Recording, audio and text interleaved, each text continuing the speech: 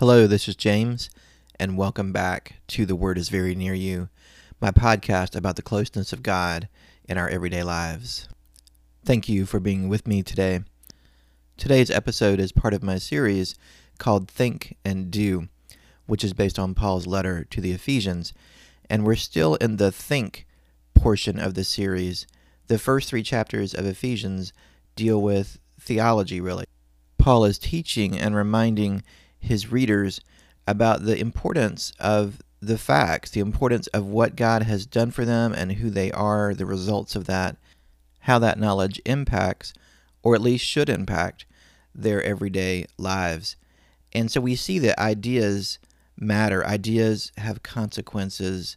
Thoughts matter. How we think about God and think about ourselves has real consequences for the ways that we live every single day.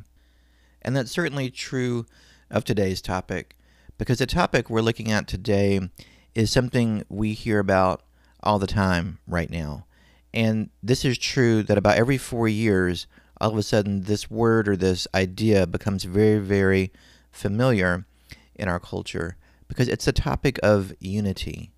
And it seems like every time there's a new election, a new president is elected, possibly a new Senate, new House, there's always discussion about how we're going to lay down the partisan divide and we're going to reach across the aisle. We're going to have unity in our country, unity across political parties, unity across the ideological spectrum, both conservative and liberal, unity between the races, and on it goes. And nothing wrong with that, of course. We all, I think, would say we need more unity. We need to be more unified as a country and as a people. Lots of ideas and plans are developed for unity. And sadly today, we even see a lot of disunity in the church. We see a lot of division over political issues, over social issues, maybe even theological issues. And more than ever, it seems like the body of Christ is very divided. And so we look to programs and ideas and prescriptions for unity. But let me ask you a question. In your lifetime, how well have you seen those programs and words and ideas about unity matter? How well have they worked? Have you seen a significant movement and progress towards unity in our church, in our country, in our families even? And to me, the answer is no. It seems like they haven't worked very well. We're not seeing real progress in unity as a nation. Many people comment that we seem to be more divided than ever during this time. And sadly, I think they're right. Well, the New Testament era was no different. We also see a lot of division in the early church. And in Paul's churches, the main struggle for unity, the main areas of conflict occur between Jews and Gentiles. In the early church, there were a fair number of Jewish Christians, people with a Jewish heritage and background, who revered the Old Testament, the Torah, the laws, and had a lot of pride in their national heritage and background. And these folks had come to embrace Jesus as the promised Messiah that the prophets foretold. And they were very excited to be a part of the body of Christ, even though it meant rejection from many of their fellow countrymen who did not accept Jesus as the Messiah. But also in the early church, you had Gentiles or non-Jewish people. And these folks were the focus of Paul's entire mission. He was often called the apostle to the Gentiles, right? And his whole focus was to reach non-Jewish people with the message of the gospel, which is really ironic considering Paul's strict Jewish background as a Pharisee. Paul was the apostle to the Gentiles. And so here he is reaching out to people with either no religious background or perhaps they worship the gods of the Greek and Roman pantheon. And these folks, of course, had very little knowledge, maybe none, of the Old Testament and certainly not of the religious purity laws that the Jews still regarded as being important. So there was immediately an atmosphere of tension between these two different cultures, Jewish and non-Jewish, and it created some very interesting and problematic situations that Paul frequently had to address in his letters to them.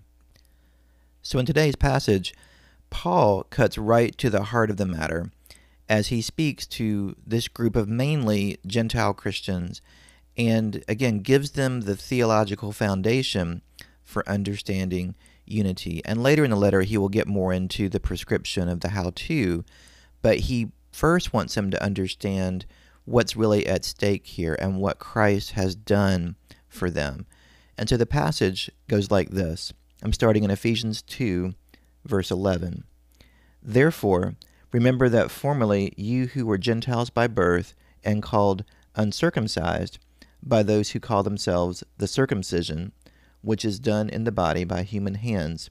Remember that at that time you were separate from Christ, excluded from citizenship in Israel, and foreigners to the covenants of the promise, without hope and without God in the world. But now in Christ Jesus, you who once were far away have been brought near by the blood of Christ. For he himself is our peace, who has made the two one, and has destroyed the barrier, the dividing wall of hostility, by setting aside in his flesh the law, with its commandments and regulations. His purpose was to create in himself one new humanity out of the two, thus making peace, and in one body to reconcile both of them to God through the cross, by which he put to death their hostility. He came and preached peace to you who were far away, and peace to those who were near. For through him we both have access to the Father by one Spirit. Consequently, you are no longer foreigners and strangers, but fellow citizens with God's people, and also members of his household, built on the foundation of the apostles and prophets, with Christ Jesus himself as the chief cornerstone. In him the whole building is joined together and rises to become a holy temple to the Lord. And in him you too are being built together to become a dwelling in which God lives by his Spirit. A few observations. First, we see a real parallel to the passage we looked at last time, which is Ephesians 2, 1 through 10, where there's this kind of then and now contrast. Paul describes their life before Christ and then contrasts it with their life after Christ. And the words he uses in this passage to describe their pre-Christian life are words like uncircumcised, separate, excluded, foreigners, without hope, without God, far away. And the new life includes these words: brought near, peace, reconciled, fellow citizens, members, united, God's temple, God's dwelling. And so in both passages, we see that something dramatic and unexpected has happened. There's been an extreme makeover, to use the term I coined last time. Something incredible has happened to change things from night to day, from far away to near, from separate to included. It's incredible.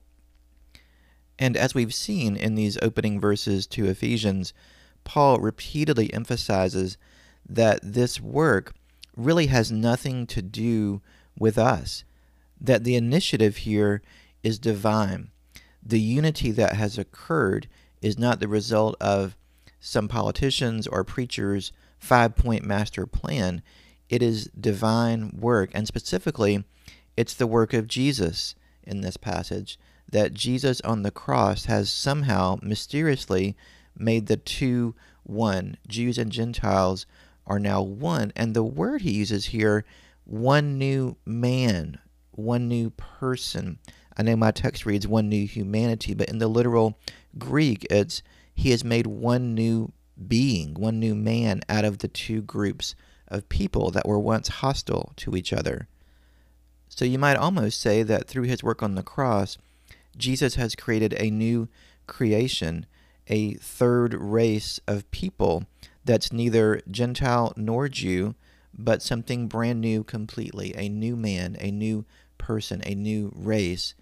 And I can't underscore enough just how radical this idea was, that these two groups of people have now, through Christ, become one, because there was so much animosity and hostility between these two groups in the ancient world. The Jews had laws against eating with Gentiles or intermarrying with them.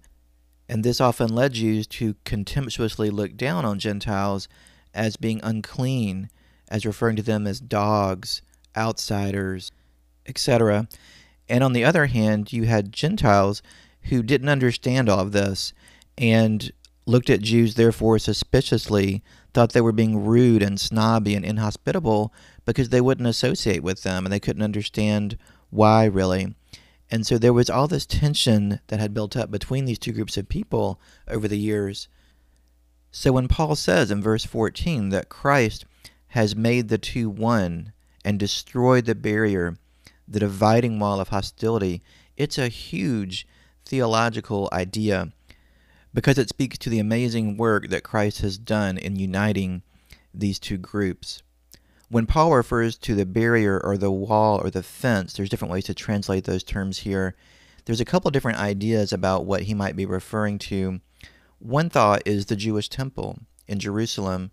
In the 19th century, archaeologists dug up one of the pillars of that temple and found an inscription on it that reads this: "No man of another race is to enter within the fence and enclosure around the temple. Whoever is caught will have only himself to thank for the death which follows." Wow. So Gentiles were not permitted to enter the inner courts or sanctuary of the temple under the pain of death. That's certainly a powerful image, isn't it, of the dividing wall of hostility. However, most scholars here seem to think that the dividing wall seems to be a more clear reference to the Torah, the law, and all the ways that the Jewish laws, especially the purity laws, separated them from community with the Gentiles, and that Christ, through his death, has abolished the law and has put that to rest so that now Gentiles and Jews together can enjoy common fellowship and life together in the new church. And of course, we saw this a lot in Jesus' ministry on earth, that Jesus often went and ate with Gentiles. He ate with people who were unclean, who were sinners, who maybe hadn't washed their hands. And of course, the Pharisees freaked out about it because Jesus was breaking all of their purity laws. And Paul here is saying that law has been abolished. That law no longer exists. Christ has reconciled Jew and Gentile together. We can now come and eat and sit at the same table together. I'd like to close with a prayer that beautifully captures this idea. This is the unity prayer that is used at Good Shepherd in New York City. One of the gifts of the pandemic has been doing a lot of online church, and our family has really been blessed by this church. It's called Good Shepherd New York, and every Sunday they read this unity prayer. It's a liturgical church, so they do it every Sunday. And the prayer is it's beautiful. It's based on the passage we've just looked at today and also some others. But it goes like this: "All are welcome at the table of God, every man, woman, and child. For Christ brings peace to all, tearing down every hostile wall, so that the many may become one heart, one family, one new humanity. For God, who is love, and Christ, who is all and in all, show no partiality and make no distinction. So neither race nor class, gender nor sexuality, politics nor religion, personality nor nationality count for us or against us. The light of Christ enlightens all. Christ the prisoner and the naked, Christ the hungry and the sick, Christ the thirsty and the stranger, Christ the other.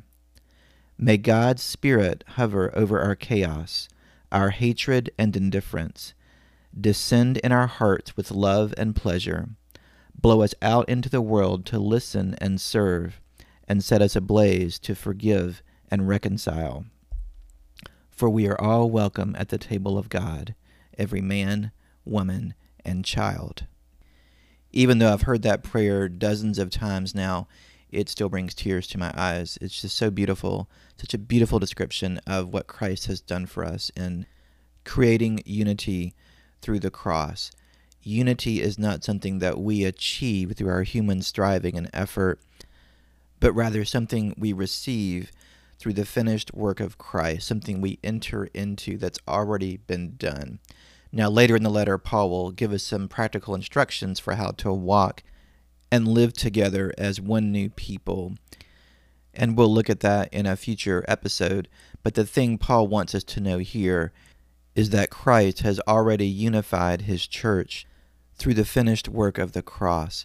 He has brought those of us who were far away near. He has folded us into the larger story, the salvation history of God's people, Israel, and made us a part of something that's larger and bigger than ourselves. And we all need that. We all need a bigger story to live in. And that's the good news of what God has done for us in Jesus. And through that, he has brought peace, shalom.